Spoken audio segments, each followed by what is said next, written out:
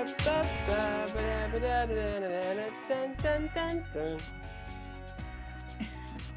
of these days, we're just gonna redo our theme song. No, obviously, no disrespect to Connor Hollifield, our wonderful, wonderful composer who did our theme song, but we need your voice in there somewhere. I just do it like I want people to know I've never once thought ahead of time how that started and how it was going to end. But here we are. And it goes where it's going to go. And here we are. It's perfect. It's perfect. Hi, everyone. Welcome to Under Further Review. I'm Kata here with my producer, Mike. And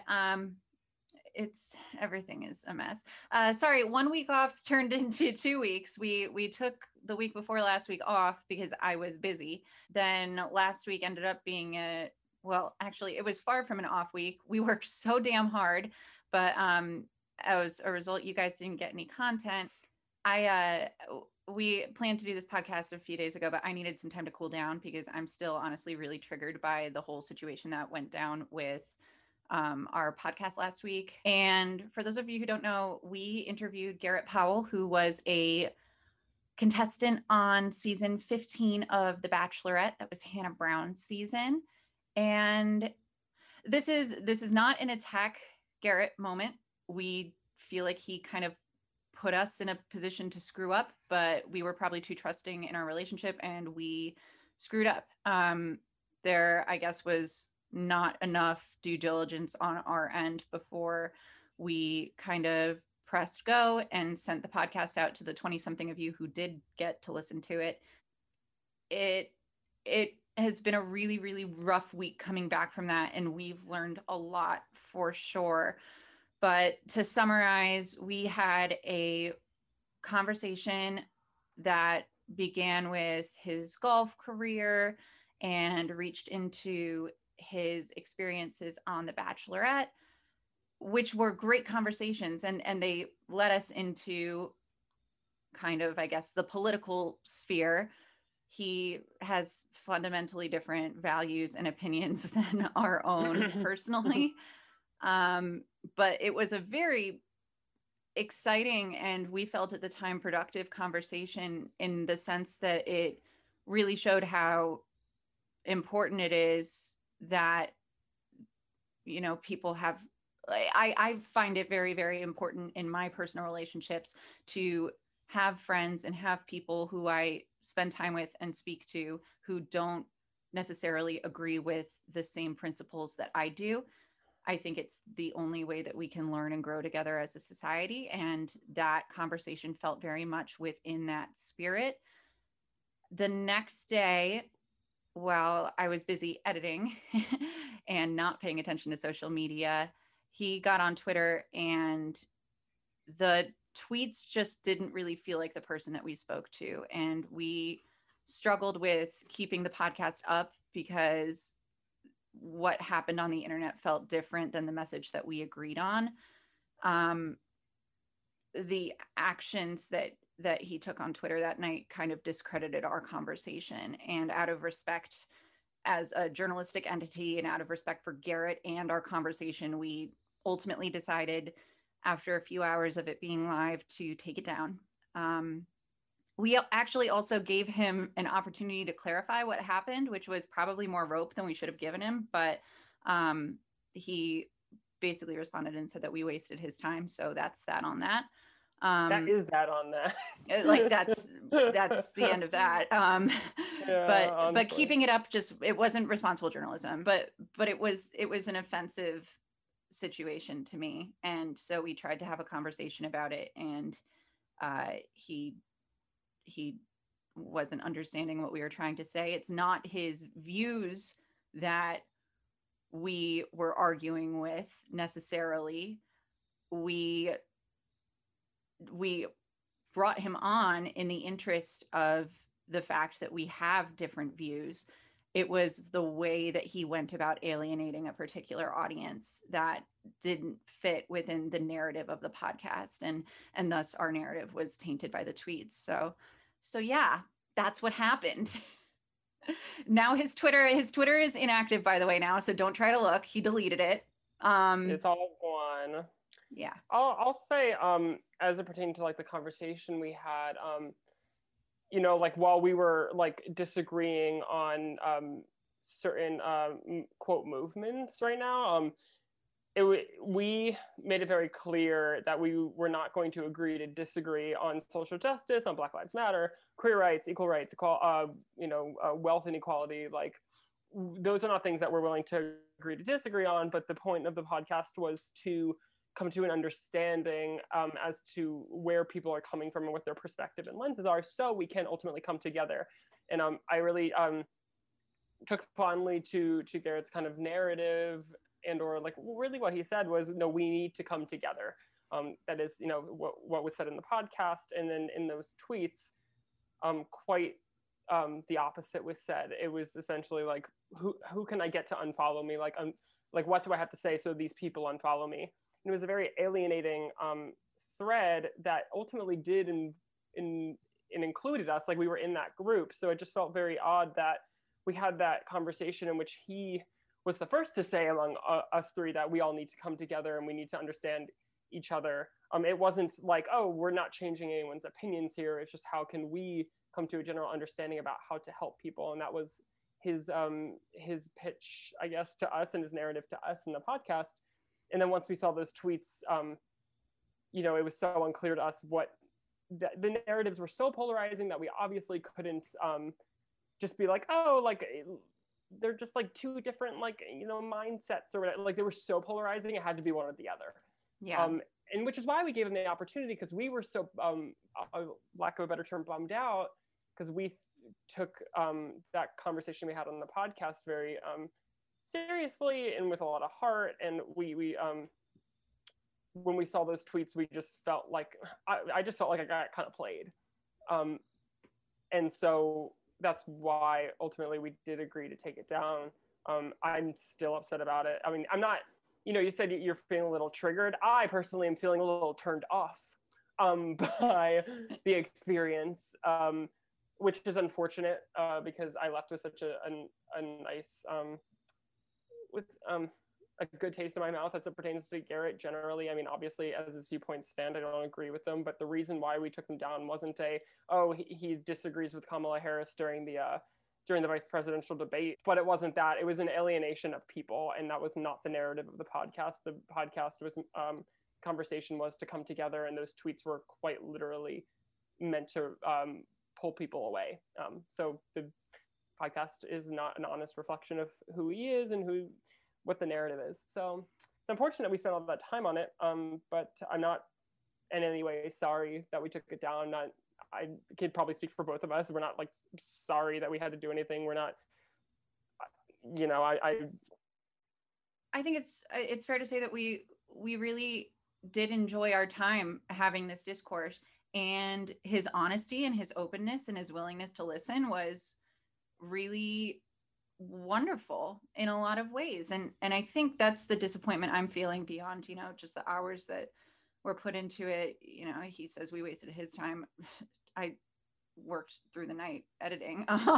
You literally didn't sleep. But beyond that, you know, it was a really great conversation. And now I just feel like, I mean, there's a world in which, so, you know, the question that we've been asked by a few listeners, and the question that I've been asked by a few of my friends who are fans of Garrett's, is, you know, will we ever share the podcast or any parts of it? And the answer is, you know what, we're not sure. There's a world in which I would love to share the non-political parts in which we talk about golf and his time on The Bachelor, because he told such great stories, some really great behind the scenes stuff about The Bachelor. And there was a really great through line that really tied those two worlds, his golf career and The Bachelor, together in a really special way. But by cutting up the podcast any more than we have, which, you know, we always edit and condense for clarity's sake, not, you know, oh, we talked about this, but we're not going to include that. We feel like it's in the best interest to keep things as honest and thorough as a narrative as possible. If we were to cut it up anymore, then we risk being taken out of context, and I'm not interested in going through any more discourse with Garrett or his team, or you know, anyone who who might take issue with what was said and also what was not said. So that's going to be something that we're just going to have to think about a little bit. Yeah. And I'll say to tie it in, like, I'm not sorry for being open-minded. I'm not sorry for allowing somebody to share their different views on the platform. That's what we're all about. I am sorry that that the conversation we had is not true. That's why I'm sorry. Yeah. So that's that. I feel good about what we've accomplished here.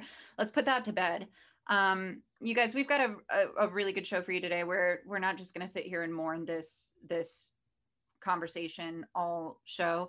In a few minutes, our friend Amanda Christovich from Front Office Sports is going to join us and talk about the NCAA and how COVID is impacting it, what the grand scheme of college football is looking like right now, and what it has the potential to look like, a year into the future.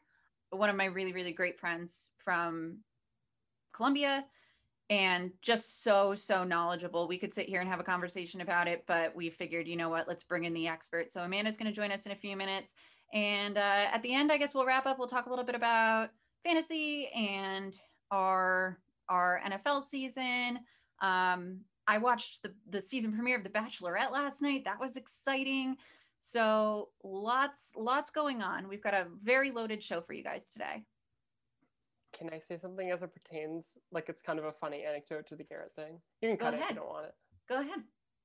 I am no novice to getting my feelings hurt by a nice man, a nice looking man. I'm no novice to getting my feelings hurt by a cute boy, but I'm also no novice at getting over them. So exactly. Cute boys hurt us all the time. We're used to it. So I'm here for that. I think we've all learned a lot, and it's time to move forward. We also have some exciting guests coming up in the next couple of weeks. Don't want to say anything and jinx anything because we all know what happened the last time we did that. So, but some really fun guests from a bunch of different backgrounds in sports and outside of sports. And yeah, so stick around and enjoy this conversation with Amanda Christovich. All right, everyone, we have Amanda Christovich with us now. She's a reporter for Front Office Sports. She's bylines in USA Today and the Wall Street Journal as well, and recently graduated with an MA in journalism from Columbia University Graduate School of Journalism, where she was like my first friend. So we go back a little over a year now. Did I miss anything, Amanda? No. I just need to clarify one thing. Was that the friend that you fell down the stairs next to, or was that a different person? No. Wait, remember? No. I was there that day. Maybe. Yeah, because it was our second day of orientation. It was also, to be an annoying reporter, we got MSs, not MAs. You also have an MS. Oh my god! This fucking sucks. I hate it here. I'm so bad at my job today. No, it's fine. I also literally I literally just had like a 20-minute complaining session with Matthew where I was like, I'm bad at my job and everyone hates me and I can't write a sentence. Like, what are sentences? I'm leaving all of this in the podcast. Like, I deserve to be held accountable for being bad. There comes a moment where you have to just kind of live in your muck. Yeah, I'm also having a really bad day, so it's fine. We're embracing this very like disparaging place today, and it's just gonna be what it is. It literally is always gonna be better than Kata falling down the stairs on our first day of school. Yeah, that's true. I mean, yeah, that was horrible. Right. Well, thanks for coming on, Amanda. We really, really appreciate it. Thanks for having me. You've written extensively over these past few weeks about COVID's impact on different conferences and different schools specifically. Not even 3 weeks ago, you wrote a whole ass piece on COVID at the University of Alabama with one of the best headlines I've ever read, by the way. Mike, listen to this headline. As Crimson Tide rolls, so does COVID-19 at the University of Alabama. This is why she has like a really good job and we don't. That's a punch in the nose. In fucking incredible. But now Nick Saban has COVID, so that's exciting. So does the athletic director of the school. Exciting is not the right word there.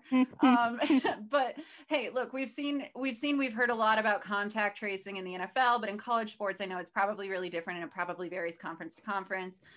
I mean, first off, like, what's your impression of the process? But secondly, like, will we ever know where he got it? Like, yeah, so that's a good question.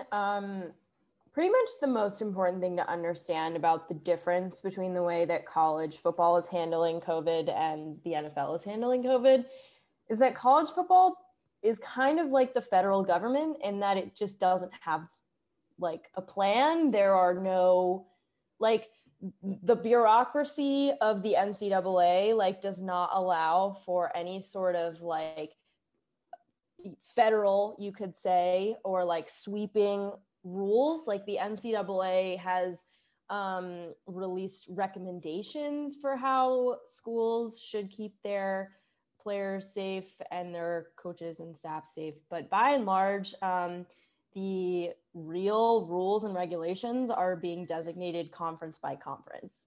So, and part of the reason that there actually is kind of a good legitimate reason. And the reason is that there's just such a big disparity in like resources and like how much money each athletic department has that the NCAA, I guess, didn't feel like they could mandate like minimum testing or contact tracing or cardiac screening or any of that, because there's so many athletic departments who like literally cannot afford to test their athletes every day like they're planning to do in the Big Ten and Pac-12.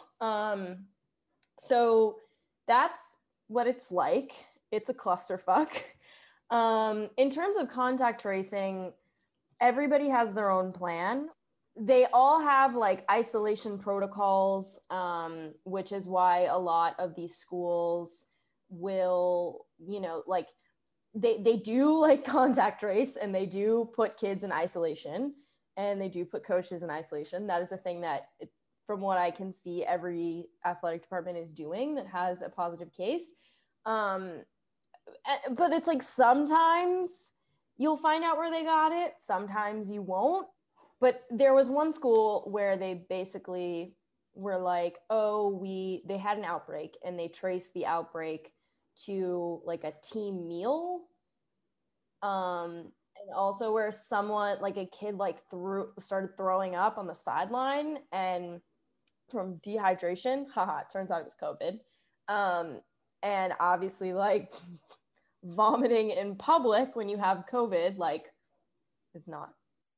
It's not ideal. yeah. Yeah. So, you know, but like, so like they're following like the CDC's guidelines of contact tracing. And the SEC appears to have like the most serious technology of anything that I've seen when it comes to contact tracing. But like by and large, it's like, it's a football team. Yeah. The idea that like not everyone on the football team was exposed to somebody who has tested positive is just ridiculous in my humble non-medical opinion. So I just don't understand why they isolate like 5 or 10 players as opposed to the whole team. I mean, I know that that's it just doesn't make sense to me, and it doesn't make sense to the scientists either, really. I just, you know, it depends on what kind of practice they're doing, obviously, right? But yeah, that's kind of what's happening there with contact tracing. Well, and we know that like athletes are getting special treatment as far as testing is concerned compared to the rest of the student bodies. Obviously, again, kind of like a okay.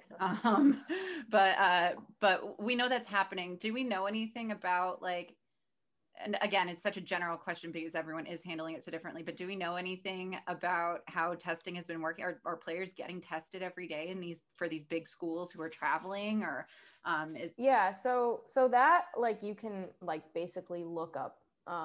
So if you're curious about whether or not your team is testing athletes, you just go to your conference's website, and sometimes it's a little bit harder to find, but they have, so the conferences, at least the Power 5 conferences, have minimum protocols for how often athletes are supposed to be tested.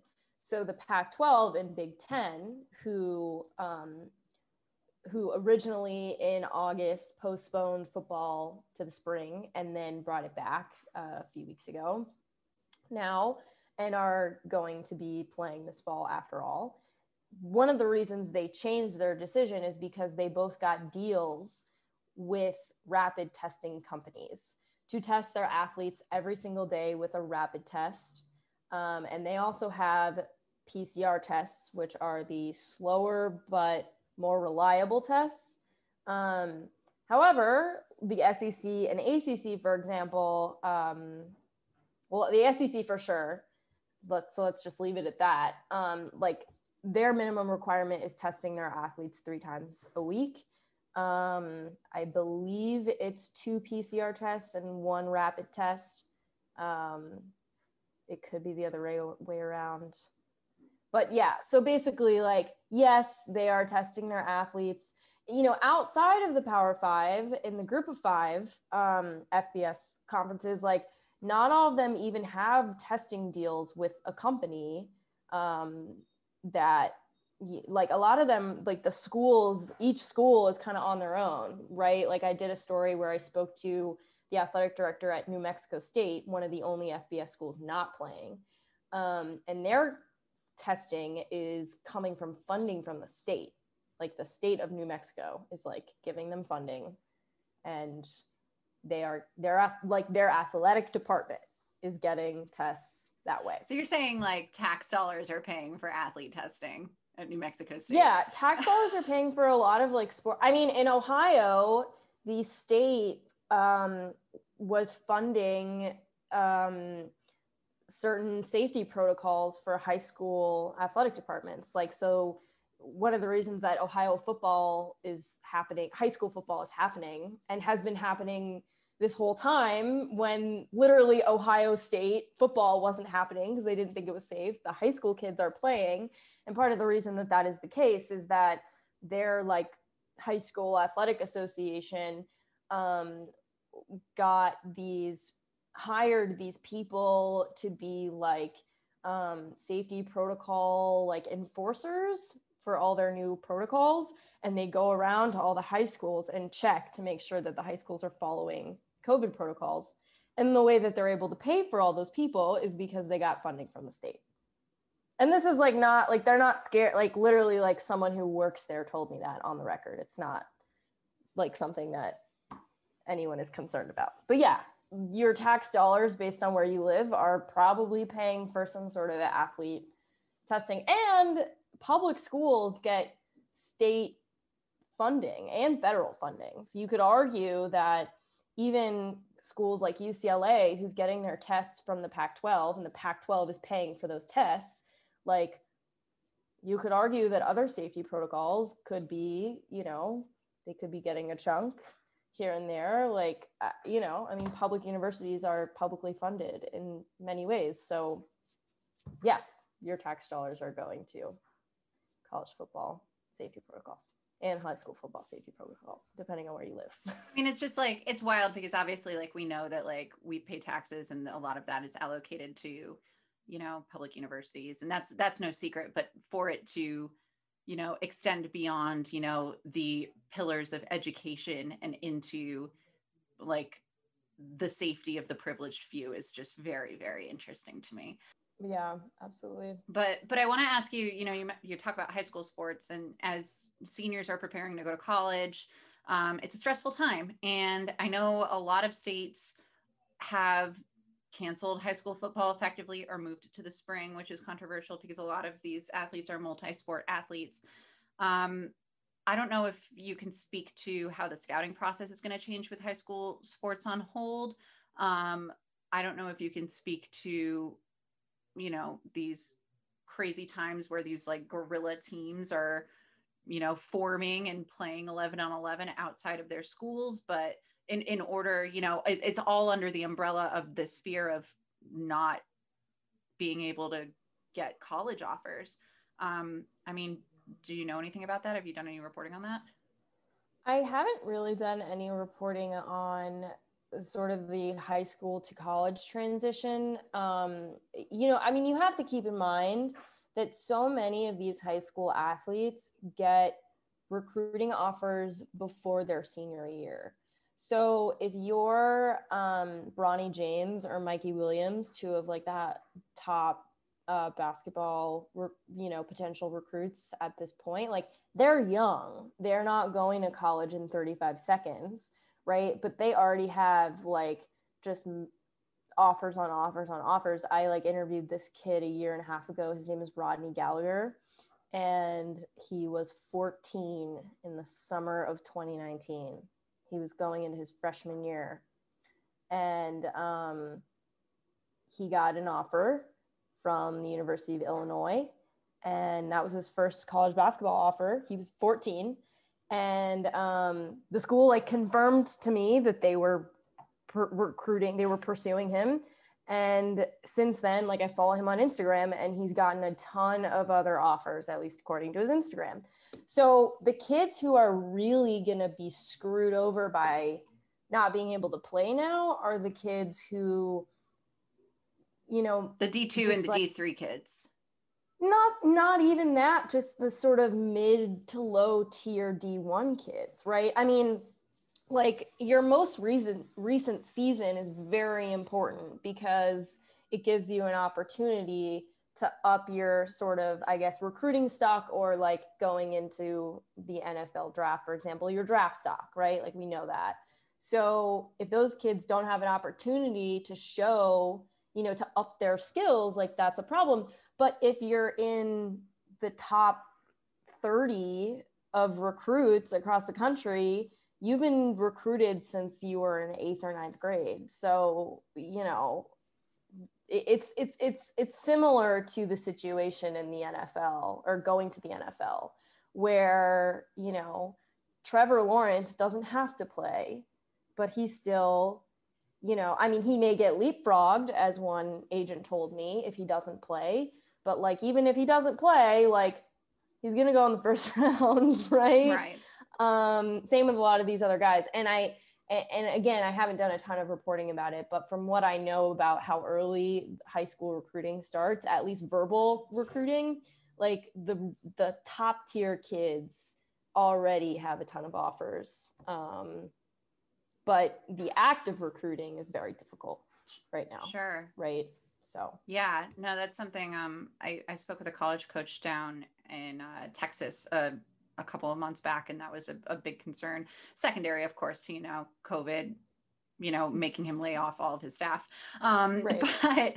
But it is a huge, a big deal. I'm going to try like to attempt a really graceful segue here. Let's see how this goes. It's kind of incredible how, you know, you've got these governing bodies, these school districts, who are regulating things like football and you know, in a attempt to protect these kids and their families, which is great. And then, you know, you go off to college and it's such a disaster, and they have suddenly all of this autonomy to make their own decisions about playing and the way that they're interacting with other people. And, you know, with that, you know, it's about that change into adulthood. And I know there's some legislation on the table right now. There's obviously, in addition to the COVID-19 crisis, a huge social justice crisis going on right now. And their ability to, you know, be their own person and speak out on these issues. And also, I know there's money and deals on the line in some states now. Can you talk to me a little bit about all of that?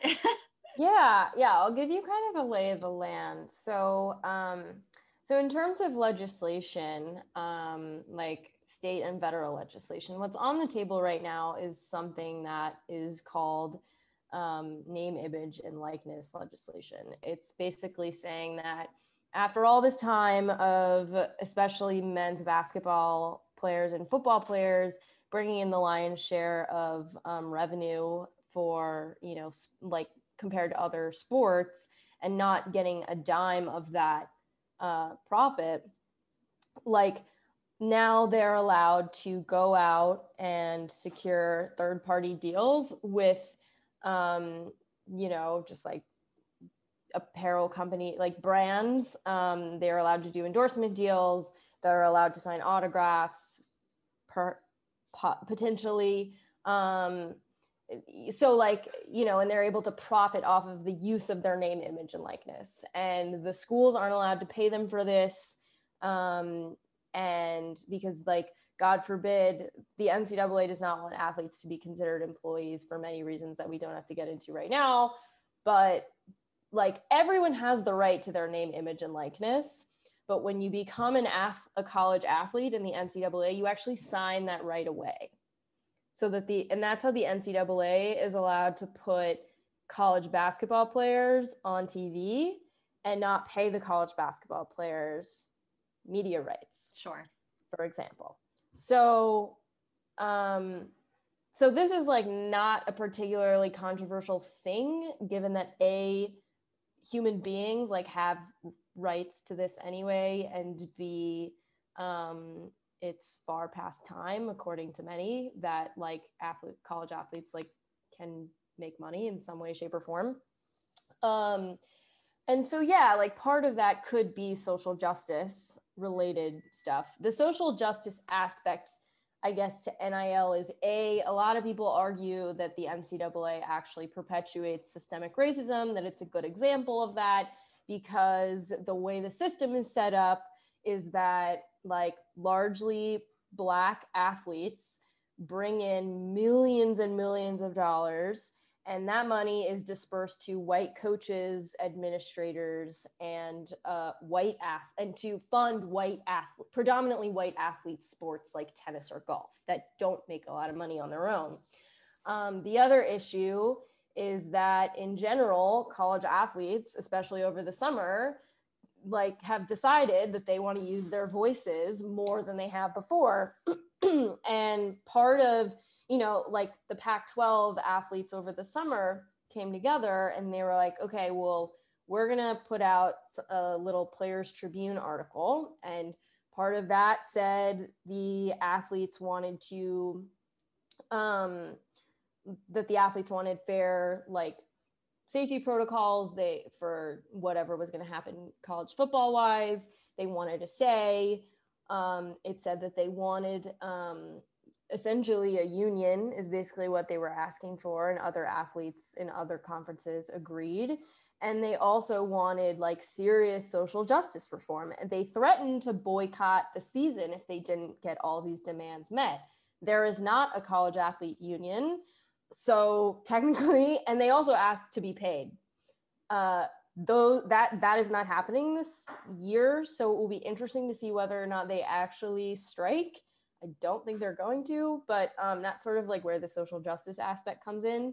But they have been, but what the summer has showed us is that these athletes like don't even need a union to be powerful. Like literally all they have to do is get on Twitter and be like, my coach said something racist, right? I mean, they just have so much power through social media, both to make money through these like pending NIL deals and also to like, essentially call out or impact some sort of localized social justice change. And then of course, I think it's important to note that a lot of the social justice movements this summer were actually spearheaded by Black women athletes.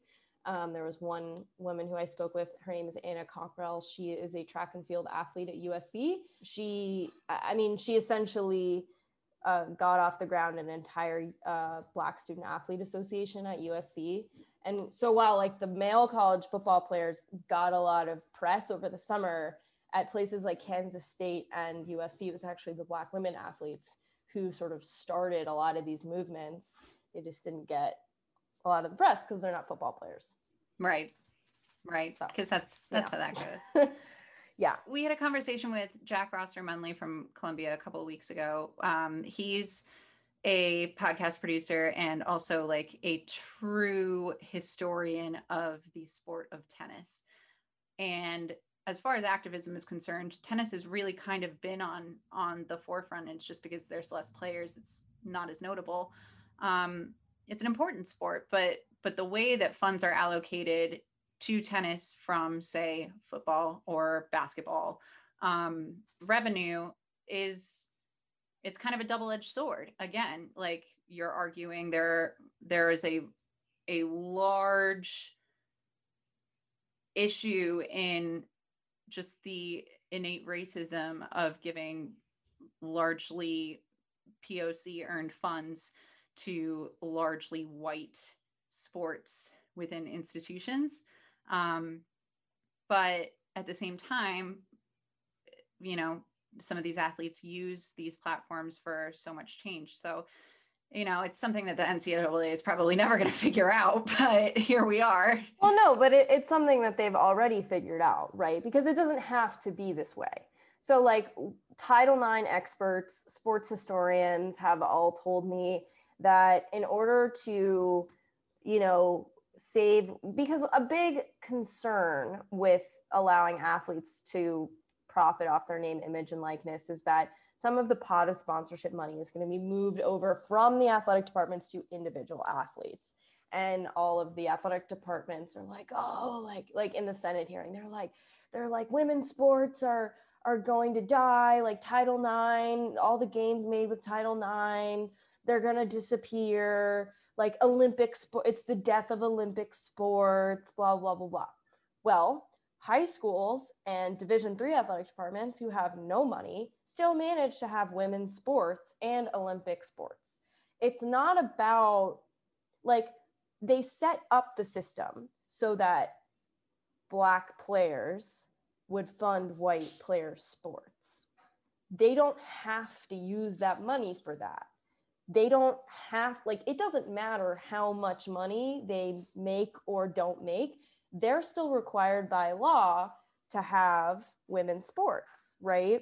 And if they argue that they're educational institutions, they're still required by the NCAA at least to have a certain amount or certain number of varsity sports.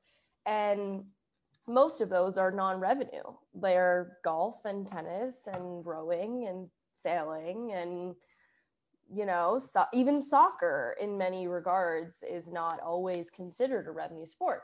So like, yeah, there's this sort of dilemma, but what the system is doing is it's pitting these Black male athletes against these women athletes, right? White athletes or athletes just who, don't play men's basketball or football in a way that like they don't have to, right? Like they could pay their coaches less. They could not spend millions of dollars on new athletic facilities, which by the way, they do to maintain nonprofit status because they have to spend as much money as they make. And the big Power 5 schools make millions and millions of dollars every year, and they have to find a place to put it because they don't pay their quote unquote employees.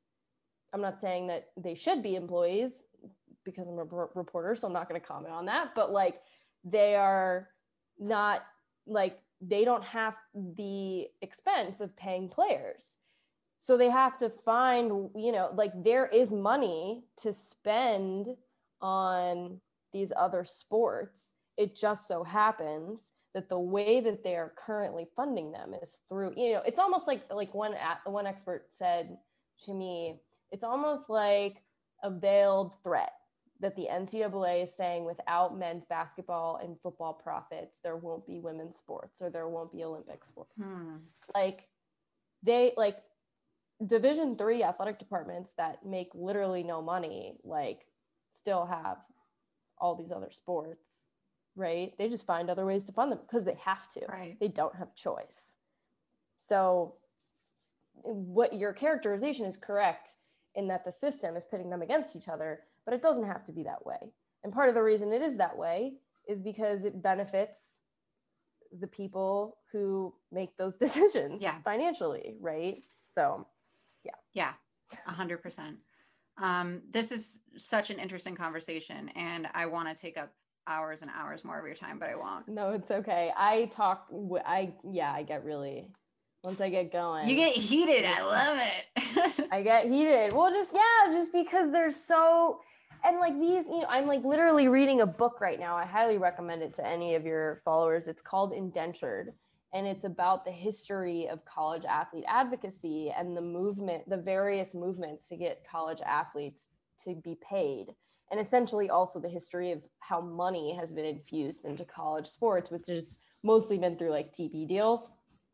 And I'm reading, I'm not the one who did that reporting, and I'm just reading it. And it's just so simple, like, and easy. And it's right out in the open. Like the system itself is designed to do all these things.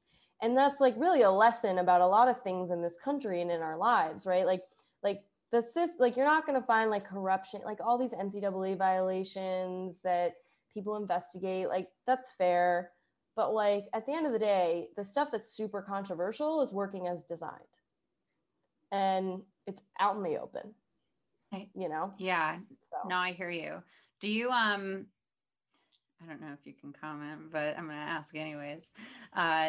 What do you think that these NIL proposals are going to go through? Like, what do you think the future of this is?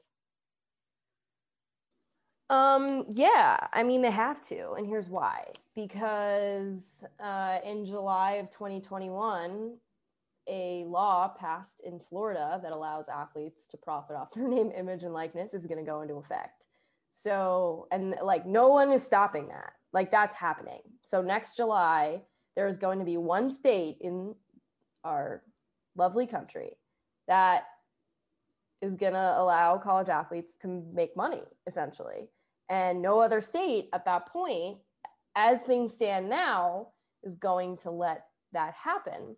So that's like the NCAA's worst nightmare, because then every single athlete is going to want to go play at schools in Florida. That was the concern when the law passed in California, which was, it's not going to be the first to go into effect, but it was the first one that was passed. Sure. I remember this. This was last year. Yeah. Also, if you remember, I wasn't a reporter at this time, but I vaguely recollect the NCAA threatening to cut off California schools from being part of the NCAA, which is super interesting given how vital UCLA has been to the sort of growth of the creation of the monster, you could say. But anyway, yeah, so it has to happen. And that's why in the middle of a pandemic, both of like racism and COVID, and an election, you're still seeing Senate committee hearings on name, image, and likeness for college athletes, because like they have to figure this out.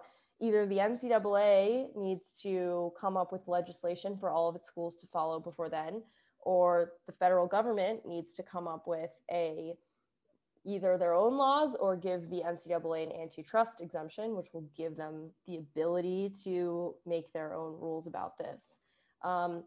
Otherwise, it's just going to be up to the states. And there are going to be a number of years where, depending on what state your school is in, you're either going to be screwed recruiting wise or great. But that's not going to happen. They're going to pass. I mean, literally, like they have a proposal that they announced the bare bones of today that they're voting on in January. Okay.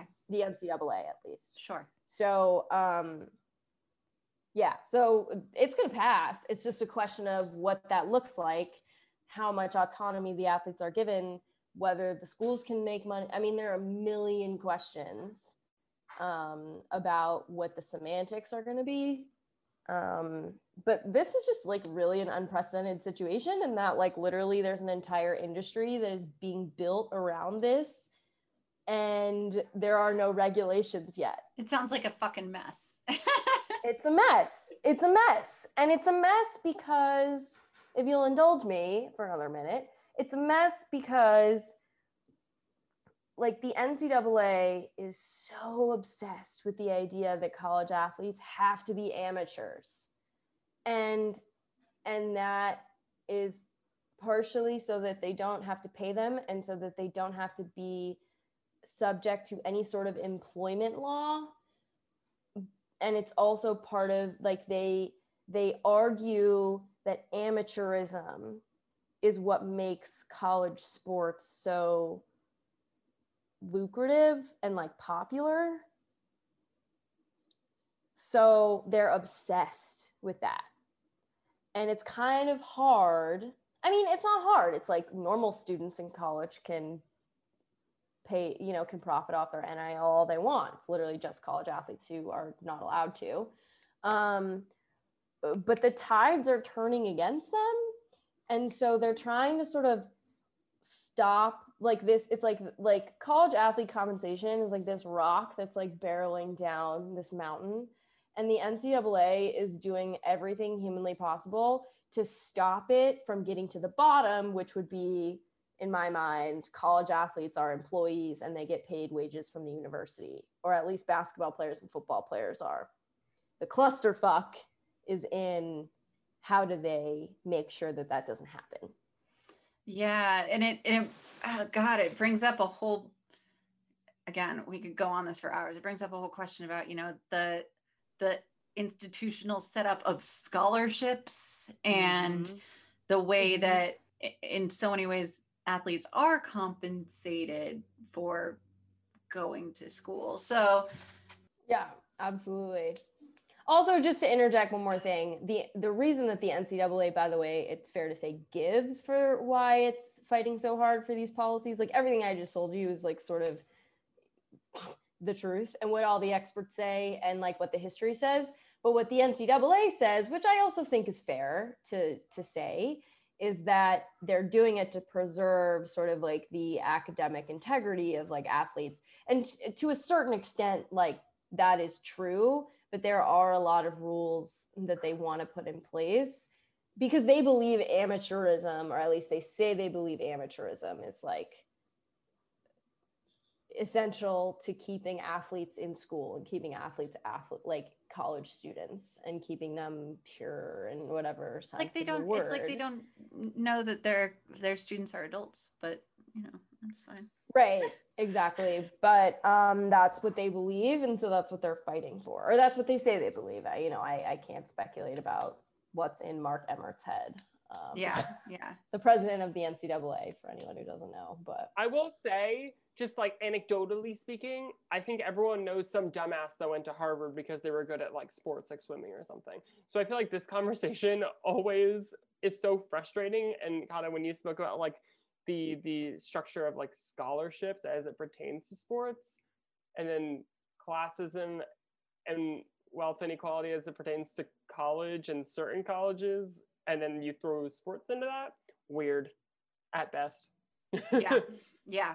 I mean, yeah, if you're looking for a major racially charged or like racism concern, it's how many Black football and basketball players get dinged for NCAA violations when literally the NCAA, quote unquote, didn't know that the like tennis, like college tennis scandal was happening, right? That like, by the way, one of the schools was Georgetown, so I was there for that, and I knew one of the girls who was involved in that. Like all those really wealthy kids who basically bribed like tennis golf coaches to get into college, and whose like coaches like forged. Yeah, the NCAA, for all of its investigatory might, like didn't catch that, but they go really hard on recruiting violations for Black players all the time. I actually don't know like the statistical distribution of that, to be fair. I mean, they did ding like baseball players last week, but like a lot of their most high profile cases are like with basketball players and football players. And yet I'm not saying that it is 100% systemic racism, again, because I'm a reporter, but I am saying that there is a lot of evidence that points to that. And there are a lot of people who believe that. So yeah, no, I hear you. Wow. All right, so let's talk about this Alabama article that you wrote, as the Crimson Tide rolls. Beautiful. So funny. And you go into a really, really nice personal anecdote from a student. Can you talk to me about how you found this story and why it's important for you? Yeah, so I actually, I have a personal connection to a current student at Alabama. Um, and I heard that they tested positive and were quarantined on campus in a hotel without any medical supplies given to them by the university. They got like one delivery of what's supposed to be 3 meals a day. And it just sounded like a very strange situation. And I knew that cases were going up in Alabama, as they had at Notre Dame, as they had at UNC Chapel Hill. And I was like, okay, this is interesting. So I talked to my editors about it, and I was like, by the way, I heard about this kind of weird situation in Alabama. You know, Front Office Sports is a sports business publication. We're not like an education publication. We're not even just like a normal sports publication. And so I basically was like, this sounds really interesting. And I feel like it's relevant to our readers because it's showing them that Alabama football, which brings in millions of dollars a year for the university, for the athletic department, for the city of Tuscaloosa, like the students, this is like what is happening to the students in order to allow for the students to come back onto campus, A, and thus B, for football players to be able to play.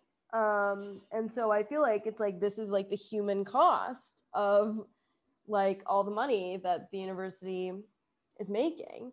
And my editors were like, yeah, we agree. That sounds really interesting. So that person, so I never interview for stories people who I have a personal connection to. So that person introduced me to a few of their friends, who I obviously have no connection to. Some of them wanted to be on the record. Some of them were concerned about like retaliation from professors or whatever. So they wanted to be, wanted for me to not use their names.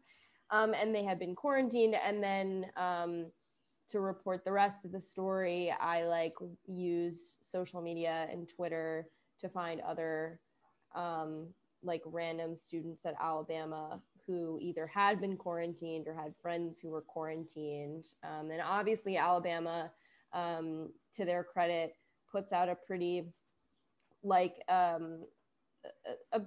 as far as college campuses go, like a pretty comprehensive COVID-19 dashboard. So I knew how many cases they had on campus in general and the trend line. So that's kind of how I found the story and why I thought it was important. You know, I mean, like I said, we're a business publication, but there's a human toll to business decisions. There's a human cost.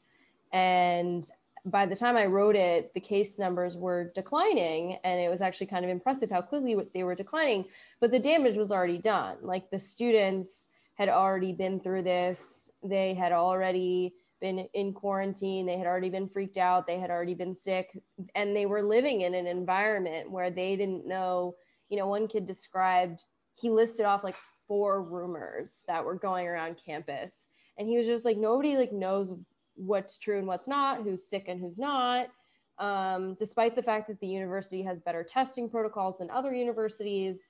And I mean, just the fact, like being stuck on a college campus in communal housing during a pandemic, when you can't go to class and you can't see your friends, like if you're following the rules and not doing those things, like it's traumatizing and scary. And the kids are frustrated, and they commend the university in general for doing the best it could, but they all kind of were like, well, once you bring the students back, they're doing the best they can, but like there's nothing else they can do. Like literally more than 2,000 students tested positive in a span of a month and a half, I believe.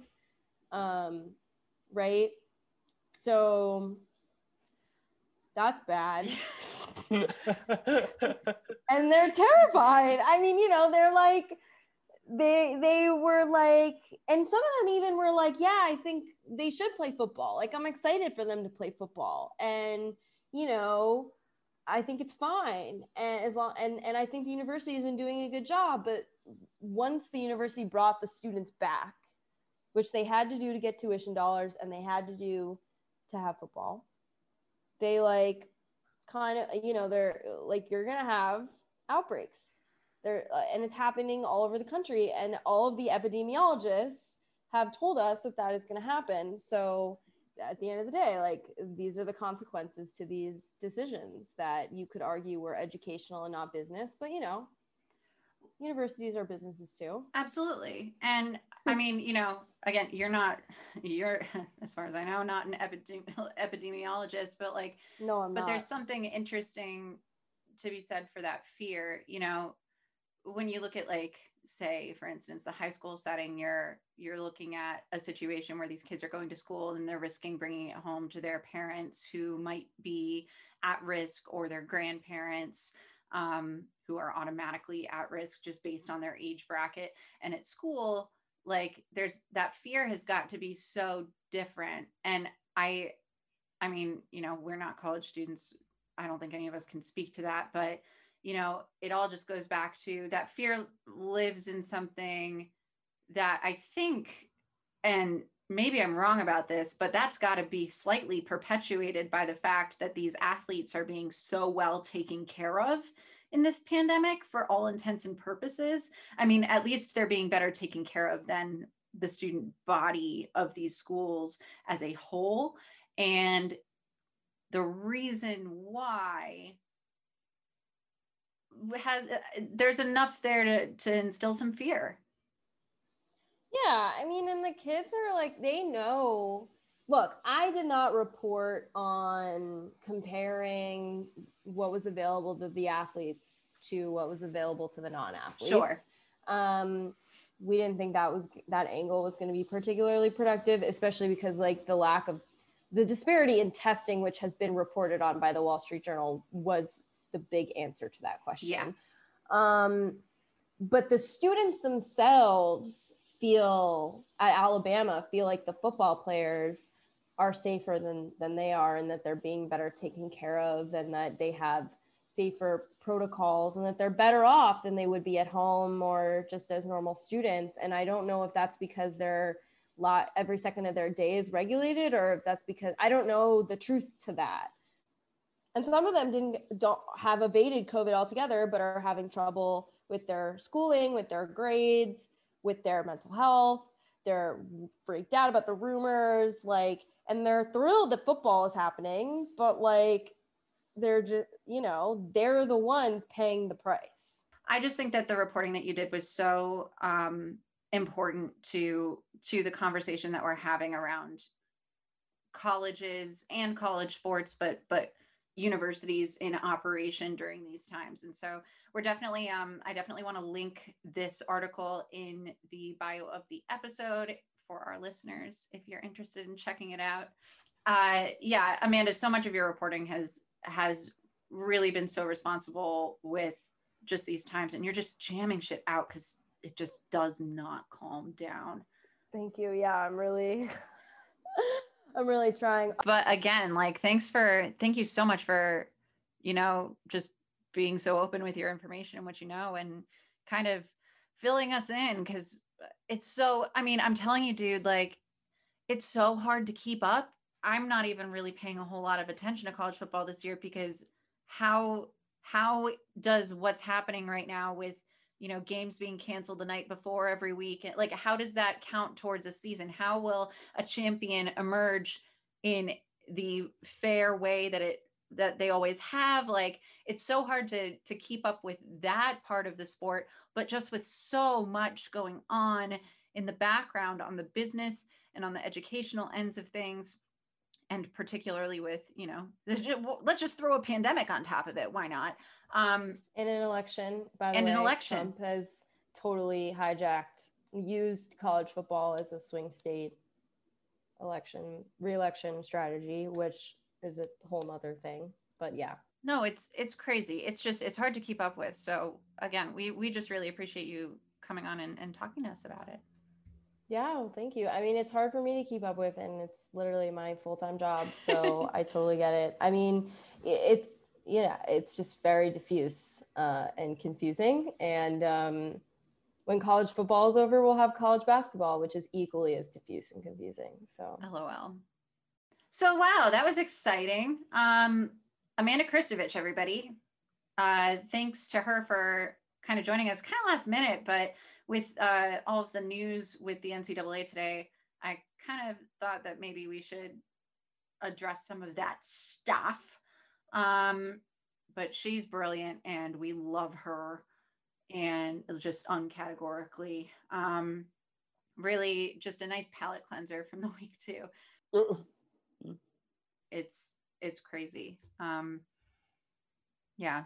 And the NFL is crazy. The NFL is handling COVID. I don't know. I'm going to say poorly. How do you think it's going with these rescheduled games? And it's nuts. Definitely a clusterfuck. I think nothing less than a clusterfuck for sure. Yeah, it's not a clean handling of things. They're just kind of like fake it till they make it, and it leaves me in doubt every week, being like, "This is the last week of football. This is the last week of football." Like, right. It's silly. And the scheduling is a mess. The Bachelor specifically moved from Mondays to Tuesdays to accommodate football and like not impact viewership. And that went out the window on week 1 of The Bachelor this week. But I'll talk about The Bachelor later. But yeah, it's a mess. And then with fantasy, it was a nightmare too. Ugh, I got multiple calls because I commissioned 2 leagues. The amount of calls I got this week, I'm exhausted. I'm so tired. As I sip my wine. Mm-hmm. No, I feel that. I actually do have a good fantasy story. I did something a little savage this week. I already know it, and it was savage. And okay, yeah, it has nothing to do with football at all. It's just mean. Oh, but okay, so that's why I called you. So, all right, so here's what had happened. Well, you shouldn't have called me to avoid doing something nasty. I know, and I still feel bad. I would feel worse about it if I had won, but here's what had happened. Wasn't even worth it. So I'm in 3 leagues, and this one league, it's a bunch of kids I went to college with, and it is arguably, even though it is not like I'm in 2 money, it's a money league, but my other money league is like much more of a financial asset to me. This one is about clout. And my Fordham friends have a rightful impression that I am bad at fantasy football, because even though it's not true, I am doing extremely well in my other 2 leagues. This league, I am not doing well. I think I'm like 1-4. It's bad. So I was playing, and on Monday, after the Monday night game, I kind of stopped paying attention to the football because I was pretty convinced I was going to lose to my ex-roommate. And my score was 66.8. This is a half PPR league. My score was 66.5 and his was 66.3. And I realized this on Tuesday, and I'm like, holy shit, I might actually win. But he still had John Brown in his lineup as his starting wide receiver. And then like 2 hours before the game, they announced that John Brown isn't going to play and he's out. So I'm like, oh my God, I have a shot at winning if he doesn't notice, but chances are he's going to notice. So what do? I drop 2 pretty decent backup players to pick up Cole Beasley and some other random motherfucker who was projected to score like 4 points or whatever from Tennessee. And just so that he couldn't get them. Like the next players that he could potentially pick up were projected like 1 point or something. And when they're projected 1 point, that's an optimistic projection. There's a good chance they're not even going to get any catches. So I pick up Cole Beasley and this other guy, and I'm just like, I'm being savage about this. Like, I don't care if I'm losing TJ Hawkinson, and who else did I drop? Anyway, Bird. I picked up Bird. So I dropped those 2. I pick up these 2 guys and hope he's not going to win. He catches it.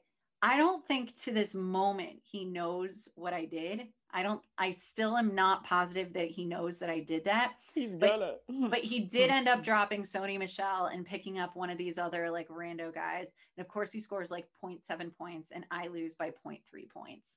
So that's my fault because I was savage and I deserved that. I deserved to lose for that. But I'm also like, I like not to like toot my own horn or anything. I'm really proud of myself. I fucking managed the shit out of that matchup. I think it's totally within reasonability, if you will, and you're right to do something like that. I don't see why not. Why not? Like it's free agency for a reason. My problem is this is a league where like if a trade, like it's the same guy. We actually did a trade.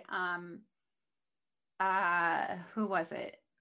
I don't remember who I gave him, and I got Cam Newton. And apparently the trade looked like collusion, quote unquote, which is it's ridiculous. It's like that is not a collusive trade. I needed a quarterback. He needed a wide receiver.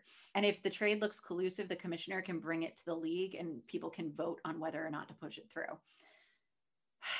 So annoying. So I'm like, I'm sitting there like grinding my teeth, like on the edge of my seat, freaking out that people are going to look at this like it's collusion. And it's not. I'm being smart.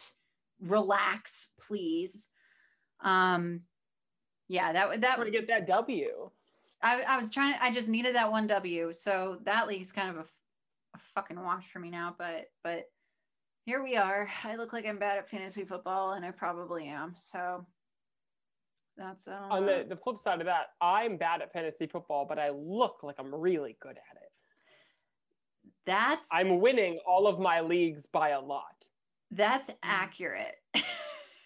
Yeah, no, you're actually, I think you're much better than you give yourself credit for. I made choices during the draft that pretty much 50% of them were bad, 25% of them were and maybe like one pick was like good. I just like manage really well, and I play people that appropriate to the matchup for my week. So like you and we played that first week, and like any other week I would have played you that week, that matchup I would have lost. But I just had one great week, and I just keep getting very lucky that way. Where the weeks I do poorly, I play someone who does worse. Weeks I do like really, really well, I played someone who also did really well. And that's the game, baby.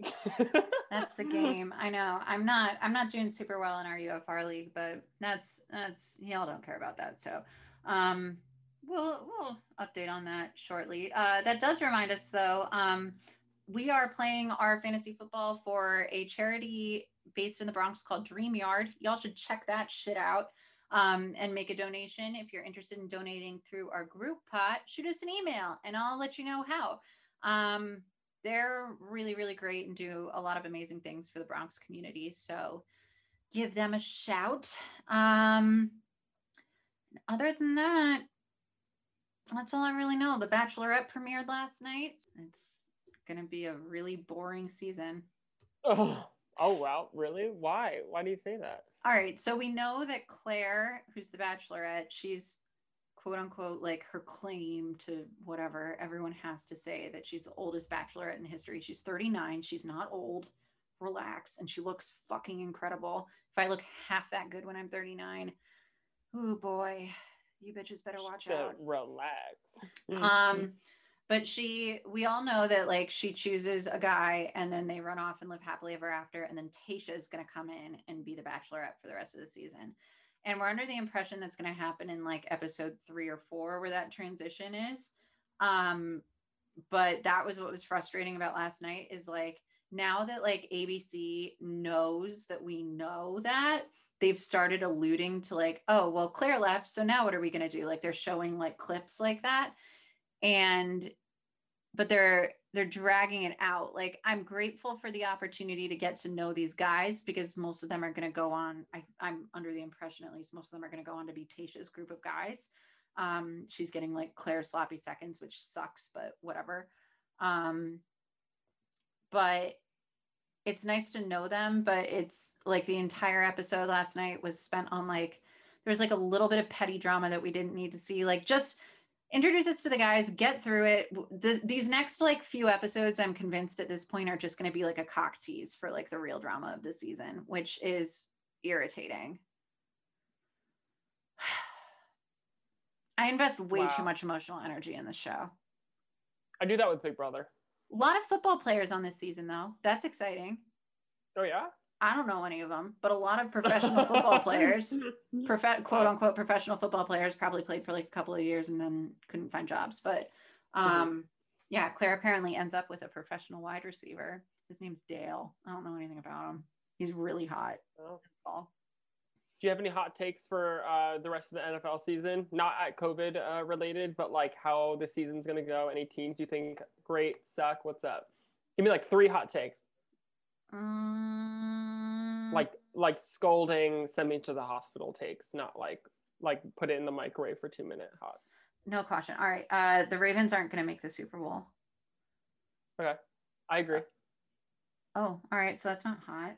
Fuck that. No, I think it's hot enough. I think that there's a lot of people that are going to disagree with you. It's like tepid. It's like lukewarm. They can, and I won't be like. It's boiling. It's not scalding. Yeah, it's definitely like at a simmer. Should take the top off, raise it to high. Okay, so that's one. So our Ravens not going to the Super Bowl. Mm-hmm. 2 more.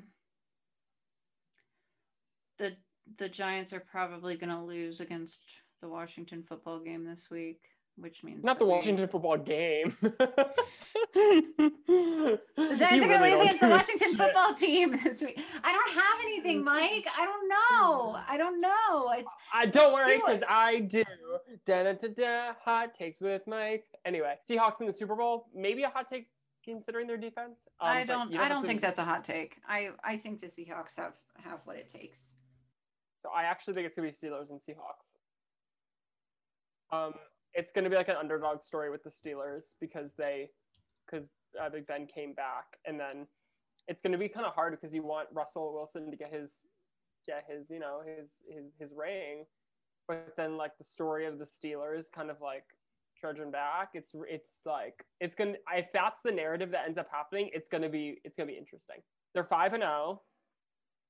Their defense is much better than the Seahawks, in my opinion, and their offense is not as good as the Seahawks, but not in comparison to how much better their defense is, if that makes sense. I think their offense can manage really well. So I think it's going to be them 2 in the Super Bowl, Chargers winning the Super Bowl next year, and... No, I'm going to have to make some fucking cuts because we don't shit on the Seahawks defense in this house. But they're not doing No. They're not. Definitively speaking. Everyone, can you step away for a second so Tana and I can have a conversation? We are here for the Seahawks. No. The Seahawks. I really do love the Seahawks. Seahawks, go. Yes, I'm a not secret Seahawks fan. I love the neither am I. They're probably like my number 1 is Giants, obviously. Number 2 is Browns, obviously. You're looking up like obviously. Yeah, no, I was born in Cleveland. Why is the Browns? Oh, okay. Yeah. I sat on the sideline at the old Brown Stadium when I was like 2 weeks old. Browns are favorite by default, even though they're dicks. And they're doing really well. They I can see a playoff run for them. They can fight for it. We'll see. I don't know. Go Seahawks, I guess. We're Seahawks fans on this podcast. Big Seahawks fans. I'm a huge Seahawks fan. I definitely want to see them go to the Super Bowl and win. I want Russell Wilson to get what he deserves. I want my daddy to get what he earns. Because everyone has been desperately asking me about the top 5 quarterbacks that I would like to sleep with in the NFL. We've gotten so many emails. It won't stop. Like, it's just, we had to hire a PR person. We've gotten no email. I'm exhausted by all the press. So I just want to come clean. That from 5 to 4, and I'm doing this off the cuff. I have not planned this in advance, and I know I'm gonna hate myself for it later. Okay, ready? Are you ready? All right.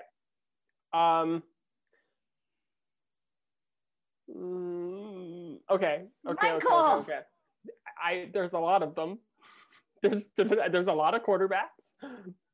There's 30 some specifically. Are we doing just starters? 32. Are we doing just starters?